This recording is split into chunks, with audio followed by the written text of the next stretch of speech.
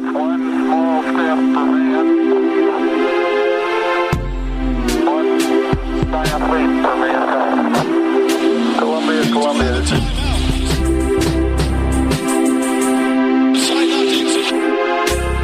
Houston, AOS, over.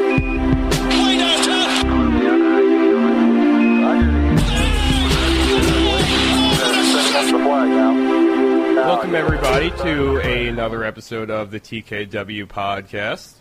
I am your host, Anthony Corbo, and as always, joining me, I've got the illustrious Kyle Maggio. Do you want to say hello, Kyle? Yeah, can you guys not hear me? I hear you. Nope. Oh, I didn't hear that. Well, the illustrious Kyle Maggio fools me again, but we still have the grand Brian Gibberman with us as well. Can you hear me? What's up?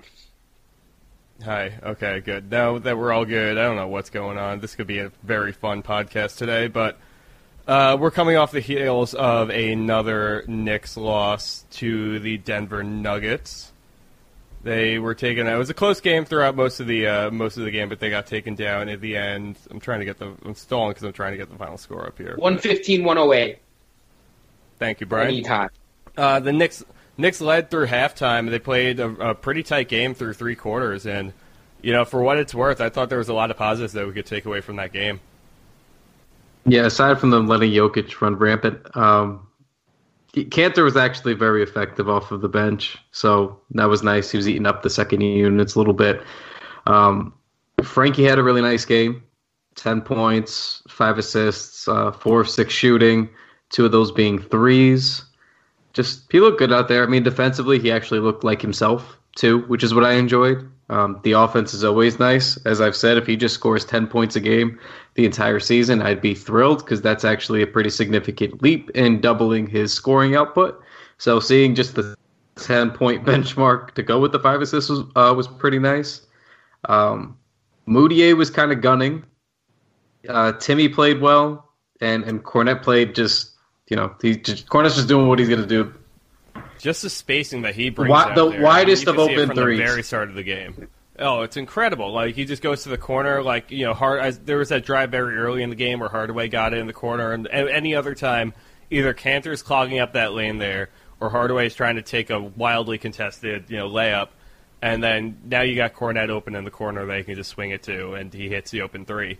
It's a beautiful thing what spacing can do for this team. All right, here's a question for you guys. If this game isn't in Denver, do we think Mudiay plays as much? Maybe just a smidge less. And I'm sure he had a very green light, given the revenge game situation. Frank played better than him. Mudiay had 33 usage in that game and a 35 effective field goal percentage. 33 feels low, but I get it. That's so... You can't win. And I know he had the 9 assists. I thought he played a really selfish game. I didn't like how he played. I wouldn't say... I want to disagree on selfish. I thought it was, more selfish than we've seen, but it wasn't quite selfish yet. That's how I felt. He was for sure gunning. There's no denying that. But I didn't feel it was, excessively selfish, based on what we've seen from him being in attack mode the better part of the last month. His vision was just a little narrow. I mean, and the thing is, he's supposed to be the guy who's the best, ball mover, the best passer on this team. But, there was plenty of times where he was missing guys open on the wing or guys open from three, and just kind of either driving or taking the shot or just looking for a pass that wasn't there. And I think that was the biggest issue with him. He just kind of had a bit of tunnel vision in the game, but he was back home, he was gunning. I kind of expected it from him. That post up in the last 2 minutes might have been the worst possession of the game. Yeah, that was not. He fished a little bit. Was that the one where he thought he got fouled? Yes. He tried to do a rip through to go up with it, and they stripped it, and then he thought he got fouled and was arguing. That one you could clearly see. It was he had his moments. I think he was trying to be selfish, maybe not just in just scoring, but in having to try to do it all. I think he wanted to showcase everything and do everything. And that's how it felt. It looked like he was trying to impress out there, and it killed him a little bit down the stretch. It did. And Frankie was having a really nice game very quietly too. Normally, like when Frank does anything good or starts to put together a nice game, everyone freaks out. Nobody really freaked out up until the end, and everyone's like, "Oh yeah, this was a pretty nice Frank game." But that's all you really need from Frank. That's all we're really asking for from Frank is like, hit 3 or 4 shots a game. We'd like you to try to attempt some open threes when you got it. He was, getting to the rack really, really strongly, it looked like, and creatively too. And his passing looked pretty good too. Like an overall good game from him, and that's pretty, I think generally speaking when it comes to Knicks fans, like nobody's asking for this guy to, go out there and turn into Damian Lillard or something like that. We just want a confident player who's going to hit a couple of shots a game who looks like he's improving and not just having freak games that he scored 16 points in. I like this better than the big scoring games. I liked how he balanced the passing and the shooting.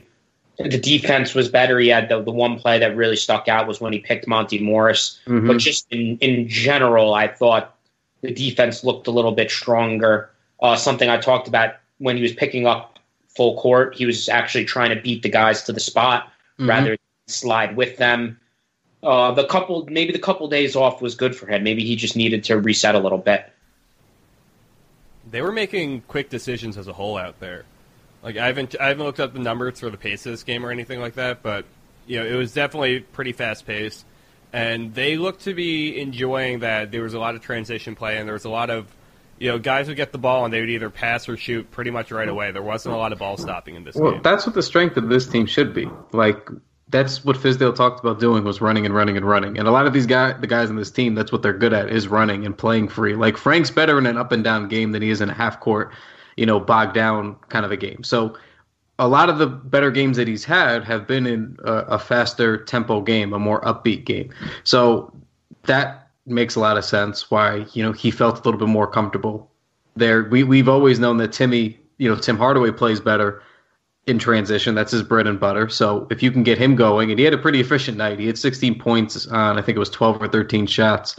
So, I mean, he had pretty good passing, too. That was really the benchmark of Tim Hardaway's game for me. He looked to be confidently passing and making the right pass. Yeah, he looked like he was making the right play, basically. Yeah, without overshooting for once, which was nice. And But a lot of these guys too, Knox, that's supposed to be what Knox part of his game too, and fitting with KP and Fizdale was getting an up and down player. And that's why he was so good in the summer league, and how he's been this last month is because he's been out and running.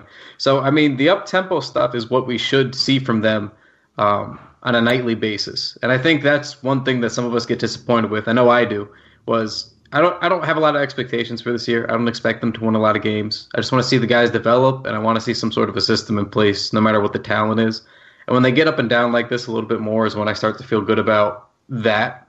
So hopefully we start to see like some sort of a system or a style of play anyway, consistently used from here on out, because the first 20 or so games was kind of a mess with what kind of style we'd see. It was just a crapshoot. They were just trying to see what was going to work, And it's just seeing any kind of this game just looked to be a good benchmark of where our players could be progressing together. There was that play you were just talking about where Frank got the steal coming up the court, and he waited patiently for Knox, who was gunning in for in transition, knowing that he could get to the rim before anybody else.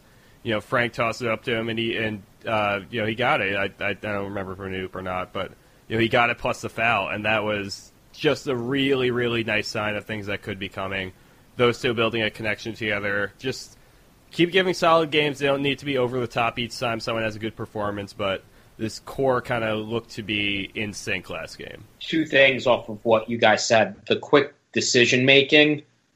Knox in the half court, he had three drives to the basket where he kind of saw they move the ball well, and he doesn't even hesitate. He just catches and goes. One of them, he even did that play in the NFL, how a wide receiver runs into a pass to catch it, and that's good. He kind of started his run into the pass and attacked the basket right off of that. Basically the opposite of what Trier does, who Alonzo kind of likes to survey and look at things. Knox is better when he's just going and quick, and that can really fit well in the flow of an offense. And I'd like to see them get him on the move a little bit more. I think they've been doing it a little bit more, incorporating some of the off-ball stuff that he did well at Kentucky, running off screens, but I think you can get him on the move very much like early in KP's career, when you got KP on the move, good things happen. I think when you get Knox on the move, good things will happen. Yeah, it's that downhill action is when they're most successful with him. Like they do it in the same spot. It's high post at worst, but normally it's a high pick and roll, and they really try to get him running, like really try to get him going, whether he has the ball or not, because then it kind of helps, I guess, mitigate some of the decision making that he might have to do. But he really has just been getting it, and when he attacks, he takes like 2 steps in, and then he's good to go. And if not, we've seen him kind of get it and then take that half a second to make a decision. Like when he gets around the screen, like he'll pick up the ball now and realize, okay, I don't have it. Let me pull it back out. Or, okay, the defender overplayed the drive. I'm just going to, really slowly come around the screen now and pull up into a jump shot. So, whereas in the beginning of the season, when they gave him that same kind of action, he was going 100 miles an hour right at the rim. He was jumping really early, and then he would kind of fumble the ball a little bit. He kept adjusting a lot, going, because he can't go left, obviously. So, it's nice. I like seeing action run for our guys we're developing, because last year one point of contention with Hornacek and KP was there was no action for KP run almost ever. A lot of it was just we're going to dump the ball in, top of the key to KP or on the block to KP and let him go to work. And not that he doesn't have certain physical advantages, but that's a lot of what we saw with the Melo offenses. And it's like, we should see action. Like, you should want to optimize your guys a little bit more, especially when something that was something KP was successful with his first couple of years. So seeing this early with this much emphasis on it for Knox is encouraging, and I enjoy that very much. And the other aspect that I wanted to hit on was the ball movement. I think I want to try and get some numbers to back this up, but my guess is playing Kornet more and Cantor less probably helps increase ball and player movement, because Kornet's not a ball stopper. Cantor's a ball stopper. And Kornet also spaces the floor while Cantor clogs the lane. I don't think you could pick out 2 different players that are farther away from each other on the spectrum of how they play.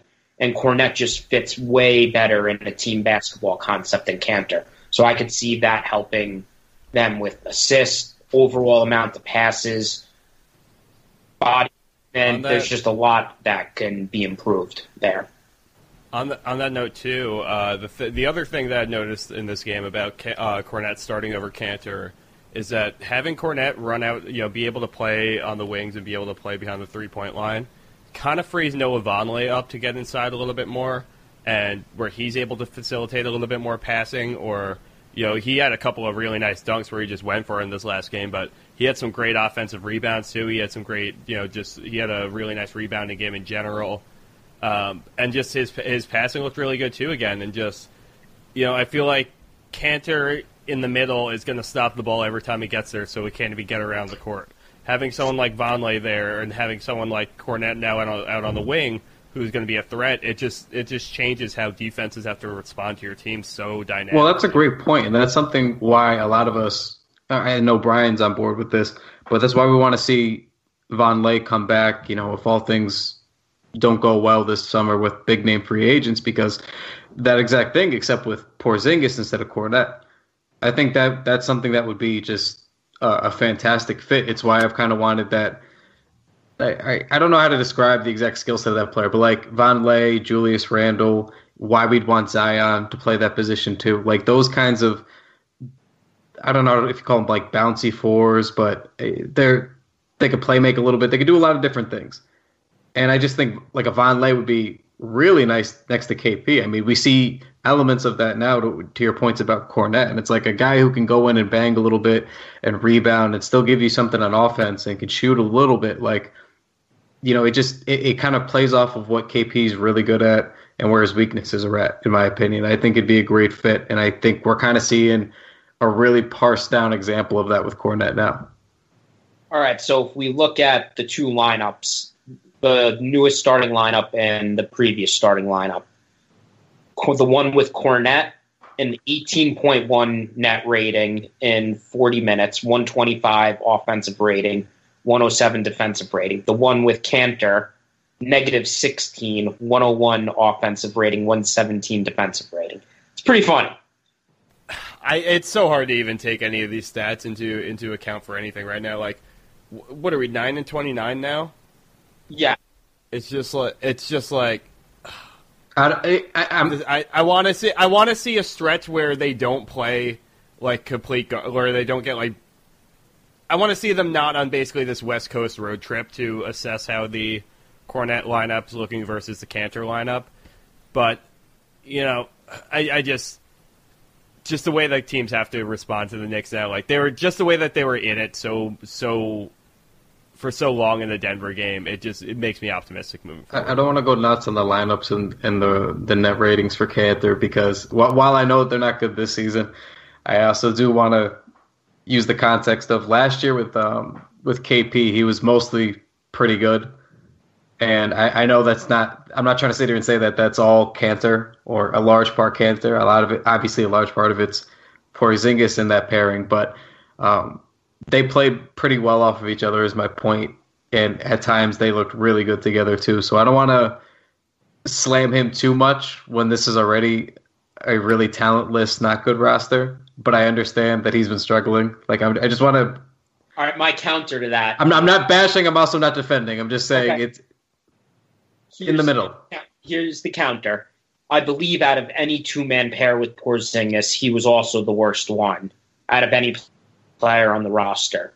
Second was that he had that one good month last year where the Knicks were winning, and it wasn't, and that was when like Jack was playing point guard. And that really wasn't anything to do with Cantor. He happened to just be on the court as Porzingis played like Anthony Davis for a month.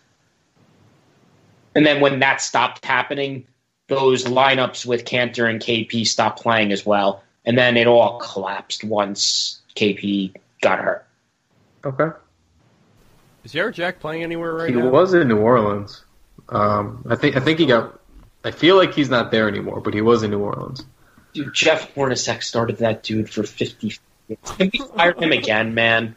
It's unreal. I cringed a little just hearing his name the first time you said it. You know what still really bothers me about when he was doing the right thing for like half the season, in my opinion, like with Frank anyway. Like I had other gripes about especially the way he was using KP, despite KP being super effective. He was starting the games out almost exclusively with Jack, and they would finish the games like 8 out of 10 games would be finishing with Frank. And I thought that was exactly right. And I felt like that was the formula that we should always hope to see. And then for like whatever reason in January, he just went away from it. And then I was like, okay, maybe he's trying to win, the old cliche, you got to play your veterans or whatever. But then KP went down, and I was like, okay, we all know you aren't winning. And then he just like stuck with the vets more, and Frank's minutes disappeared more. And I was like, what are we doing? For a decent chunk of the year, you had it correct. Frank didn't have to start; he just had to finish, and you had that much correct. He's playing good amount of minutes, and then like January and beyond, it just disappeared. I'm surprised it's taken this long since I've joined the podcast to get us to bash Jeff Hornacek. And you loathe that guy. Yeah, that is correct. But because I think for a decent part of the year too, up until around the same point, he had them playing like an exactly average team, like on both ends of the floor. They were ranked like there was a stretch of like a month where they were ranked no higher than like 14th in either of the two, and no worse than like 17th or 18th in either of the two. So I remember that much, and I was like, wow, despite my complaints, they are a perfectly average team. That is odd. Like, it felt odd by the statistics to point that out. But after that, again, I think there was a certain point when that and everything else just went way off track. But we'll always have the super team, though. The super team.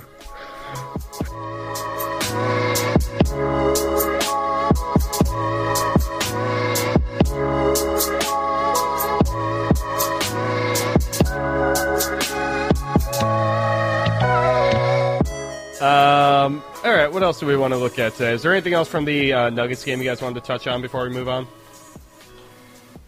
No.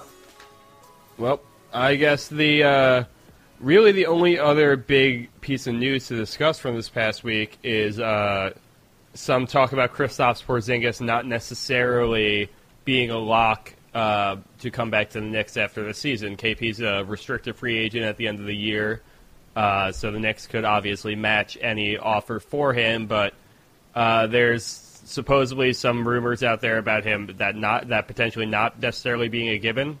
I thought it was kind of strange.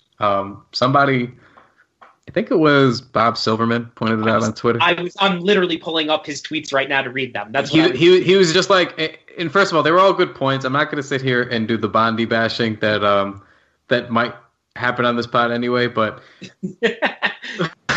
my point was, like, I feel like that's fine for you to report, but like Bob had the one line that got me, like, at least have some new evidence, like at least have some new material or something new to report. It just was like it felt like a think piece on months old news. That was my only thing where it's like, well, yeah, like we knew that. Like Porzingis can't made those remarks in the summertime that it's not a guarantee for him to re-sign with the Knicks. Like it feels exactly as dire as when that first happened because nothing else has happened. So that was my only thing. I was like, it felt exactly just like he was sitting there thinking about the situation, like, and he's like, oh, I'm going to write an article about my thoughts and threw it together because I think the only line in there that was new was like, word is, Porzingis loves New York, but he's still not thrilled with the Knicks. And then my last point before I'm going to go to Brian here was, well, duh. It doesn't sound like it's dire. It just sounds like before you commit to somebody, you want them to get their shit together. Like that's all it seems like to me. I don't think it's any coincidence since those comments happened that they've been pushing this culture narrative and look like, oh, look at us finally going all in on the rebuild like everybody wanted us to. Look at us doing things the right way and hiring, the right people. And all of a sudden it's like they want to rush to clean up their act a little bit and save face. And I just think that's fine. It just feels like he's been keeping them in line. Like, look, I want to be here. You want me here, but I'm not going to put up with your same old shit. That's all that this has always felt like to me. I think he re-signs, but Brian, please give me your gripes and your feelings on this. All right, so first, just go, as Kyle said, it's too long for me to read, but add Bob Sietta, Bobsietta, and he kind of Joe Morgan's the article. And it's just the basic gist of it is he wrote a story and there was nothing to report. Like it's an old quote. He had a thing speculating that the Nets might try and sign him, which if the Nets try and sign him, that's great for the Knicks because the Knicks pay him less money then. So the restricted free agency route isn't really a thing unless you're worried about him doing like a 2-year with an option or something like that so he can get to free agency sooner. I would really love to get the Nets fans' hopes up way high that they're going to sign Porzingis and then just snatch him right out of their hands. But there's just I'm trying to come up with a way to do this. It's just garbage. He's not going there it is. Yeah, let your true feelings shine. I like how he's trying to put a care. You see, like you can hear the wheels turning in his head about how to phrase it nicely, and then it just snaps and breaks. It's garbage. He's re-signing with the Knicks. He's a dude with a frail frame who's coming off an ACL injury, and if he doesn't re-sign for 5 years, max money, if the Knicks offer that, he's getting really bad advice, and he should shoot his brother to another planet. And by his own admission, he wants to be careful about it. I remember at Media Day, all the beat guys, everybody was peppering him about a timeline when he's going to come back. And I remember him saying, and there was a little, I wouldn't say like a hit camp, but people came out to try to debunk him immediately. And he was like, hey guys, like I have a really awkward, lanky frame, like a really unique frame, which is objectively true. It's factual. It affects the way he moves in the first place, with all the different mechanisms of basketball. But he's like, I want to just be really careful with this. I don't want to put a timetable on it or rush back or try to do too much too soon. He's like, so I'm going to really take my time getting back and making sure I'm good for next season. That's it. And I thought that was a perfectly fine answer. And then they kept asking him about it and asking him about it. So for a guy who seemed that concerned about, getting the best treatment and taking his time and understanding and being self-aware that despite the doctors trying to debunk it or successfully having debunked it, he was just like, look, I understand why, the optics of it, and I want to be careful, and I know that I want to be with this franchise healthy for a long time. And it just seems like he's well aware of the risks of the ACL and re-injuring it. So I can't see that kind of a guy then turning around and being like, fuck it, I'll take my chances elsewhere. It would just seem to go against the approach that he's taken to things. And then even the way he's talking about re-signing with the Knicks has been the same way, just very serious, like, okay, but we got to be about winning. We got to be about what's best for everybody. To me, it would just be, like you said, just really bad advice going against his own self-interest to not sign here. Like, I think they'd have to really, really botch it.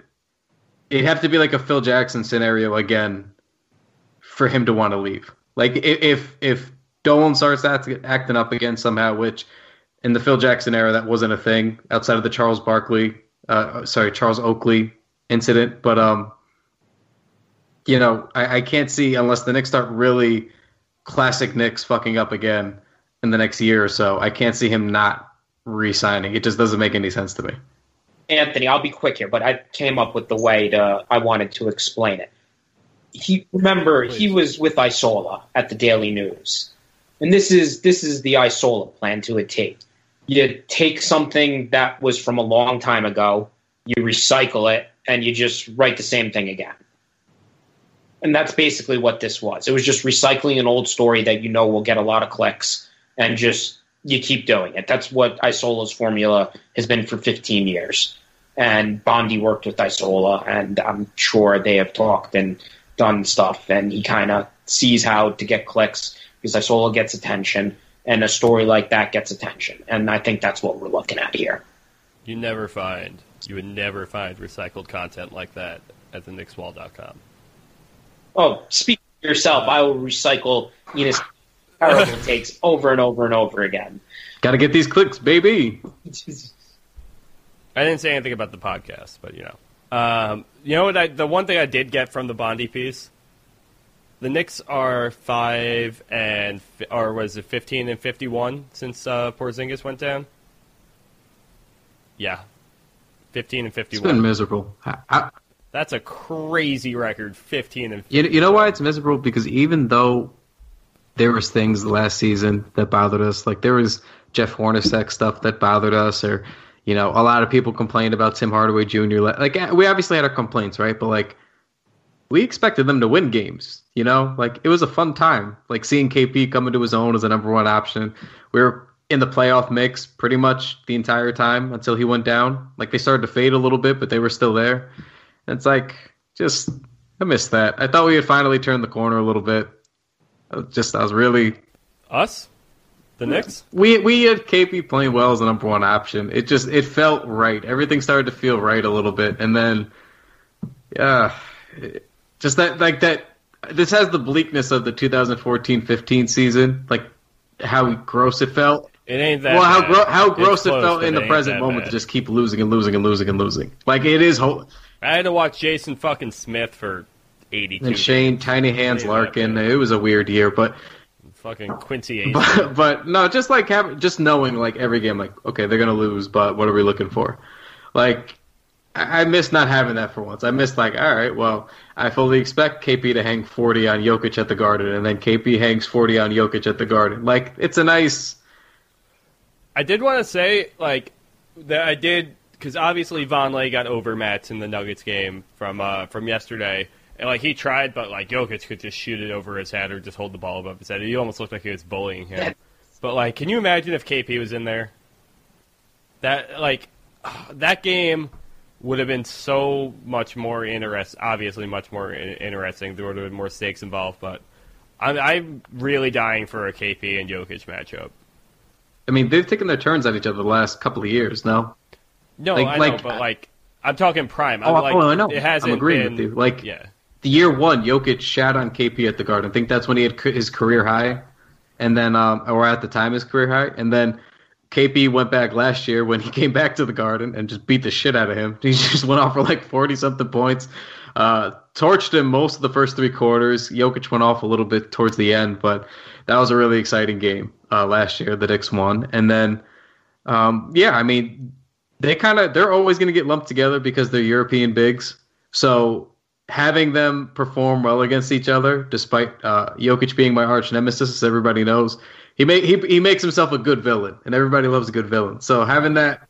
What was our bet last episode? I think a round of drinks, a Venmo beverage, perhaps. I think you may owe me that. Why? Because didn't you say they'd win the Denver game, or did you say they'd win the Lakers game? No, I said that Jokic wouldn't do more than two, or you said that. Whatever, we'll talk. I thought that was about we picked the games. I lost mine. I think I had the Jazz game. That went well. Oh yeah. Sure no, I'm still due for the Lakers game. That's right. I think they might beat the Lakers. I liked how they played against Denver, and I'm hoping it's a step in the right direction. Oh, see, I'm opposite now. This is your classic letdown game. They knew they had to put on a good performance for Mudiay in Denver, right? And they doubly knew they had to put on a good performance because no matter how much they might be tanking, no matter how talentless they might be, they aren't getting beaten by 40 or 50 bad. And they knew that couldn't happen again in Denver. So it was that and the Mudiay revenge game, and I think they were playing for him a little bit. So now you got that out of your system. You were competitive. You lost a close game. There's no revenge factor here. There's no motivating factor here. You're playing against the Lakers. Is LeBron back yet? I don't think so, right? Yeah. Is he? No, I don't think he is. Yeah, no. All right. I mean, if he's sitting, there's a chance, but even still, they're pretty good. They're better than the Knicks, obviously. This is Game 3 of a Western Conference road trip here, so I don't. To me, this is all the makings of like we're going to get slapped by 25. And like Lonzo's gonna go off, just like a weird game. I'm still. I'm still just gonna stick with my bet. I got no further commentary beyond that. But the Knicks are. I think the Knicks could carry some momentum on here. They just looked tired by the time the fourth quarter came around. But I think I'm gonna stick with my guns here. I think the Knicks are gonna take it. I'm sticking with 0-3. Well, the road trip doesn't end quite there. Because they still have a game against the Trailblazers on Monday the 7th at 9 p.m., that is. Or no, 10 p.m. because I'm in Central Time. And then they play the Warriors on Tuesday. Nice. So 3 more... I know, right? It's impressive. So we got 3 more games left on this road trip here before they come back home. But as soon as they get back, they're playing the Pacers and the 76ers. So this January is going to keep on being rough. But... Trailblazers, how do you think the Knicks could fare in that game? Losing that game, too.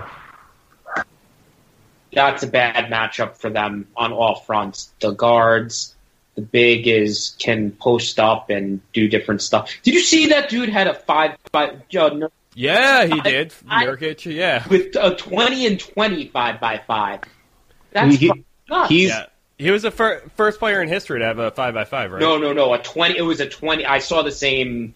It was a 20 by 20 by 5 by 5 by 5. He was the first. Gotcha. Yeah. Okay. That's just nuts. Real quick sidebar. I don't think that guy ever gets his due because he's like the slow, like plotting big. And he's forever the guy that lost out to Jokic. Yeah, and I feel like people have that bad taste in their mouth, not realizing that Portland's a pretty damn good team, and he's a pretty damn good center. Like, I feel like he's one of those guys that we don't allow to be in the gray area entirely. Like, it's either like you're a really good big or you're trash, and I just feel like he gets left off. Do you know what I think happened with him a little bit is that Zach Collins early in the season looked really good, and that overshadowed him early, and then everyone just kind of forgot about him. But ever since then, he's been Portland's best center. He's a good player, man. He is. I actually enjoy watching him, as strange as that sounds. I like watching that Portland team. I understand that they're locked into the playoffs for like the next couple of years now, in my opinion, having Nurkic and 3J locked up, but I don't think I don't think the ceiling's so high. I just think they're, I don't know. Just because there's not a ton of Knicks to dive into today, what do you guys think that they should do with CJ McCollum? I don't know. I think you keep him. I think if you're going to be able to, I don't know if this sounds like lazy analysis, but I feel like sometimes like you should strive to just be a really good playoff team because injuries do happen and things do happen and you got to be in some kind of a position to take advantage if luck bounces your way. And I think that those two guys are two of the best scoring guards in the league and in the league that you need scoring from those positions, especially from outside. I think that you just got to hold on to them. I don't know. Like, I don't like the whole trade them and try to not blow things up, but kind of head in a new direction thing and see if you can get over the top. I like what they have going on there, despite them not being like a true contender. I'd like to, it depends what you can move them for.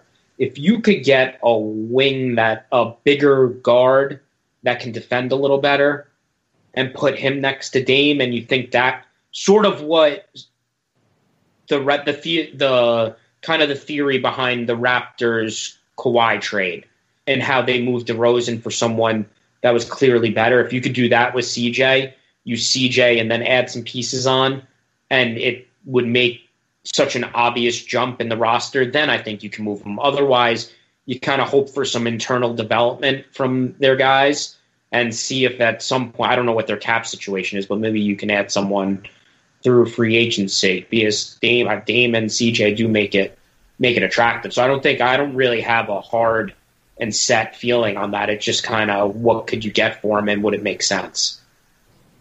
I think they're actually kind of close to the tax. Oh, yeah. They have a couple outrageous contracts. They got Evan Turner. The Myers Leonard, and Maurice Harkless. But those got to be coming up off the books in the next year or two, I would think.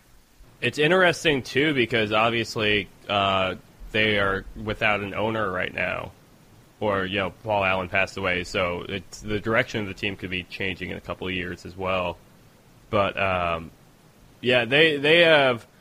I feel like they should try to get a couple of these contracts out of there pretty soon or take on, the little bit they can take on because they just do not have a lot of flexibility moving forward. I can't really think of anyone directly I think you should ship out CJ McCollum for, directly or who would be available. God, they have a lot of centers, man. They do. Like Jimmy Butler or Paul George, like those guys aren't going to be traded. But that's the type of guy I'd be willing to trade CJ for, and I think it would really upgrade the Portland roster. Those are the two guys that come to my head first. Oh, yeah, they got Caleb Swanigan. How's he playing? Yeah, I don't think he plays. He doesn't play regularly. All of these 2017 draft picks are forever in my head from one of the draft series that we did a couple of years ago. So I'm just constantly picking these guys out of the blue. I'm just I wonder where he's playing or anything. Oh yeah, they got Nick Stauskas too. Sauce Castillo. That dude is not hit anything. Don't you dare make fun of Nick Stauskas on this podcast. What is your? All right, tell me. I'm a Michigan fan. Oh, so you no doubt love Trey Burke then. I did when he was at Michigan. I'm not someone who carries people much to the NBA. That's not my. You did what you had to, and now you're not. I don't root for you anymore unless you're on. You have no idea how heavy my roommates are Michigan State stans. I don't know if the rivalry makes a big difference to you, but I live with potentially the biggest Michigan State fans out there. Oh, Michigan has made him cry for a good amount of years then. We own their asses. John Beilein makes Tom Izzo his bitch. It's great. You got to see just the amount of Spartans bullshit I got in this apartment right now. It's outrageous. Yeah. Anyway, we got anything else we got to get into tonight? Plug her away, Kyle. All right. Make sure you're following us on Twitter at the Knicks Wall, also on Instagram at Knicks Wall. Make sure you follow or like us on Facebook. I think you could do both those things now. I don't really understand Facebook. Leave me alone. It's a strange place. I'm pretty close to deleting mine. Real quick away from the plugs. That's what I did. I deleted mine 5 or 6 years ago. I only reactivated it for this website, so. Okay, back to the plugs. So make sure you subscribe to our YouTube and our Twitch channels. YouTube is just youtube.com/the Knicks Wall, and we have our film breakdowns there. All the pods go there. So some of you guys listen to us on there already. So thank you for that. But we have our Twitch. Thank you for the lovely comments as well. You guys are always angry and keep us on our toes. So thank you for that. Even when we have the exact same, we have two different stances on the same topics, and then you guys either call us homers or we hate a certain player. There are a lot of comments that I do genuinely. There are some vociferous responses. There are some. I peruse them from time to time, and they are, that everybody's always correct is to never read the comments, but I always do. I always do. Oh, I always do. I'm there every day. Wait, shout out to all of our commenters. I've never read any of these. All right. Well, we have a little bit of time to kill here, so I'm just going to mid-plug. I'm going to go ahead and pull it up. Oh yeah, you want to get into a couple because of these? We appreciate all of you, but I just want to. I'm not going to name names. I just want to. But we appreciate. I just want to go through and read some of the different ones that we get. I'm going to just go to our latest episode here where we had 23 comments. But let me see if I can find a good one here. Is this on iTunes? Nope. This is just on YouTube. Some of the iTunes ones. So remember how we said that Frank had been slipping a little bit defensively? Yes. Okay. And I think on it, I tried to put the context of he was actually fine on both ends, I thought, but especially defensively up until he got pulled out of the starting lineup the first time, and since then he hasn't really been himself. So someone goes, Frank has one bad defensive game, and now you think he can't play D? What the fuck? It was a bad loss, but it was one loss. Kid needs more than 16 minutes in between DNPs, please. And then there was another thing about Timmy. But then he sent another comment and said, by the way, I'm hard on you guys sometimes, but it's because I believe that not only are you guys a great podcast, but you have a future doing this. Keep up the good work. Highs and lows right there. Yeah, you know what? I'm going to shout out his name, too, because it's a great name. Fantastic. Shout out Raw Hebrew Remnant. It is. I like reading those comments. It gives me a rush. Because then I immediately want to get angry and go, all right, I haven't done it yet, but I always go, I'm going to debate in the YouTube comments. I'm going to do it one of these days. I'm going to snap. Someone's going to trigger me, and I'm going to hop in and just argue. And then I saw the second comment, and I was like, today's not the day. That's a good guy right there. But if that is your goal, now you know how to do it. Yeah, so one of you guys get me We're taking inevitably. the computer away from you before we allow you to comment on YouTube. Please do. That's about it. I think we have some merchandise sales coming up later in the month. But, just give us a 5-star review in the podcast. You guys seem to be doing that every time we ask. So please keep doing that. Leave us a nice review or comment. Helps us keep doing this for you guys because you're the reason we do it. So that's about it. If you guys have anything else. Nothing. Nah, man. Oh, new Twitter handle for me. Go follow @CorboAnthony. Did you lose out to the original Anthony Corbo? I lost out to both the original Anthony Corbo and @Corbo. The original Anthony Corbo, @Anthony Corbo, plug him too. He has some kind of automobile as his profile picture and has tweeted a couple of times, like less than 20, but the one that really pisses me off is like from summer 2017, where he responds, back on Twitter, who's following along for the ride? And then tweeted like 3 times within like 4 months, and then hasn't tweeted since like mid last year. So that's how it's going for that handle. And then @Corbo is some Italian parody account of something I don't understand. Yeah. So I feel your pain. I tried to get @Baggio, and it was a guy who made his account in 2007. His first tweet was signing up, and then never, and then he never tweeted again. That was it. And I've reached out to Twitter support for 11 years to try to get that username, and every time they tell me to suck it. So I feel you. I'm just not ready for that. No, so I'm just that Kyle Baggio. So follow me is the moral here. You should probably follow Brian Gabriel. Should not. I'm terrible. He is, in fact, terrible. But at least you don't listen to his Baker takes anymore because they shot Baker to the moon. Hey! That was to uncalled Washington. for. I had to get it at the end. I left you alone in the Baker Departure podcast. I was giving you time to grieve. He's back on the team. He got signed quick. He did. He did get signed quick. He Good did. for him, And then he dude. had an emphatic block and 0 points in like 20 minutes of play. So classic Ron Baker. And I think that's the first time I've really raised my voice on the podcast. It was. There was disbelief and shock in your voice. It's like the first time you hear a dog bark. You know what? Did you guys even hear them today? No, right? No, the podcast is not complete. Yeah. Yeah. That's because I killed them. They're dead. I was about to say, Wow. It was a joke. It was a joke. I would never do that. Shouts to Mason. Okay, Miller. Michael Vick. And with that, Christ. We're in uncharted waters now. and with that, we will see you guys on Sunday. Take care, y'all. Careful.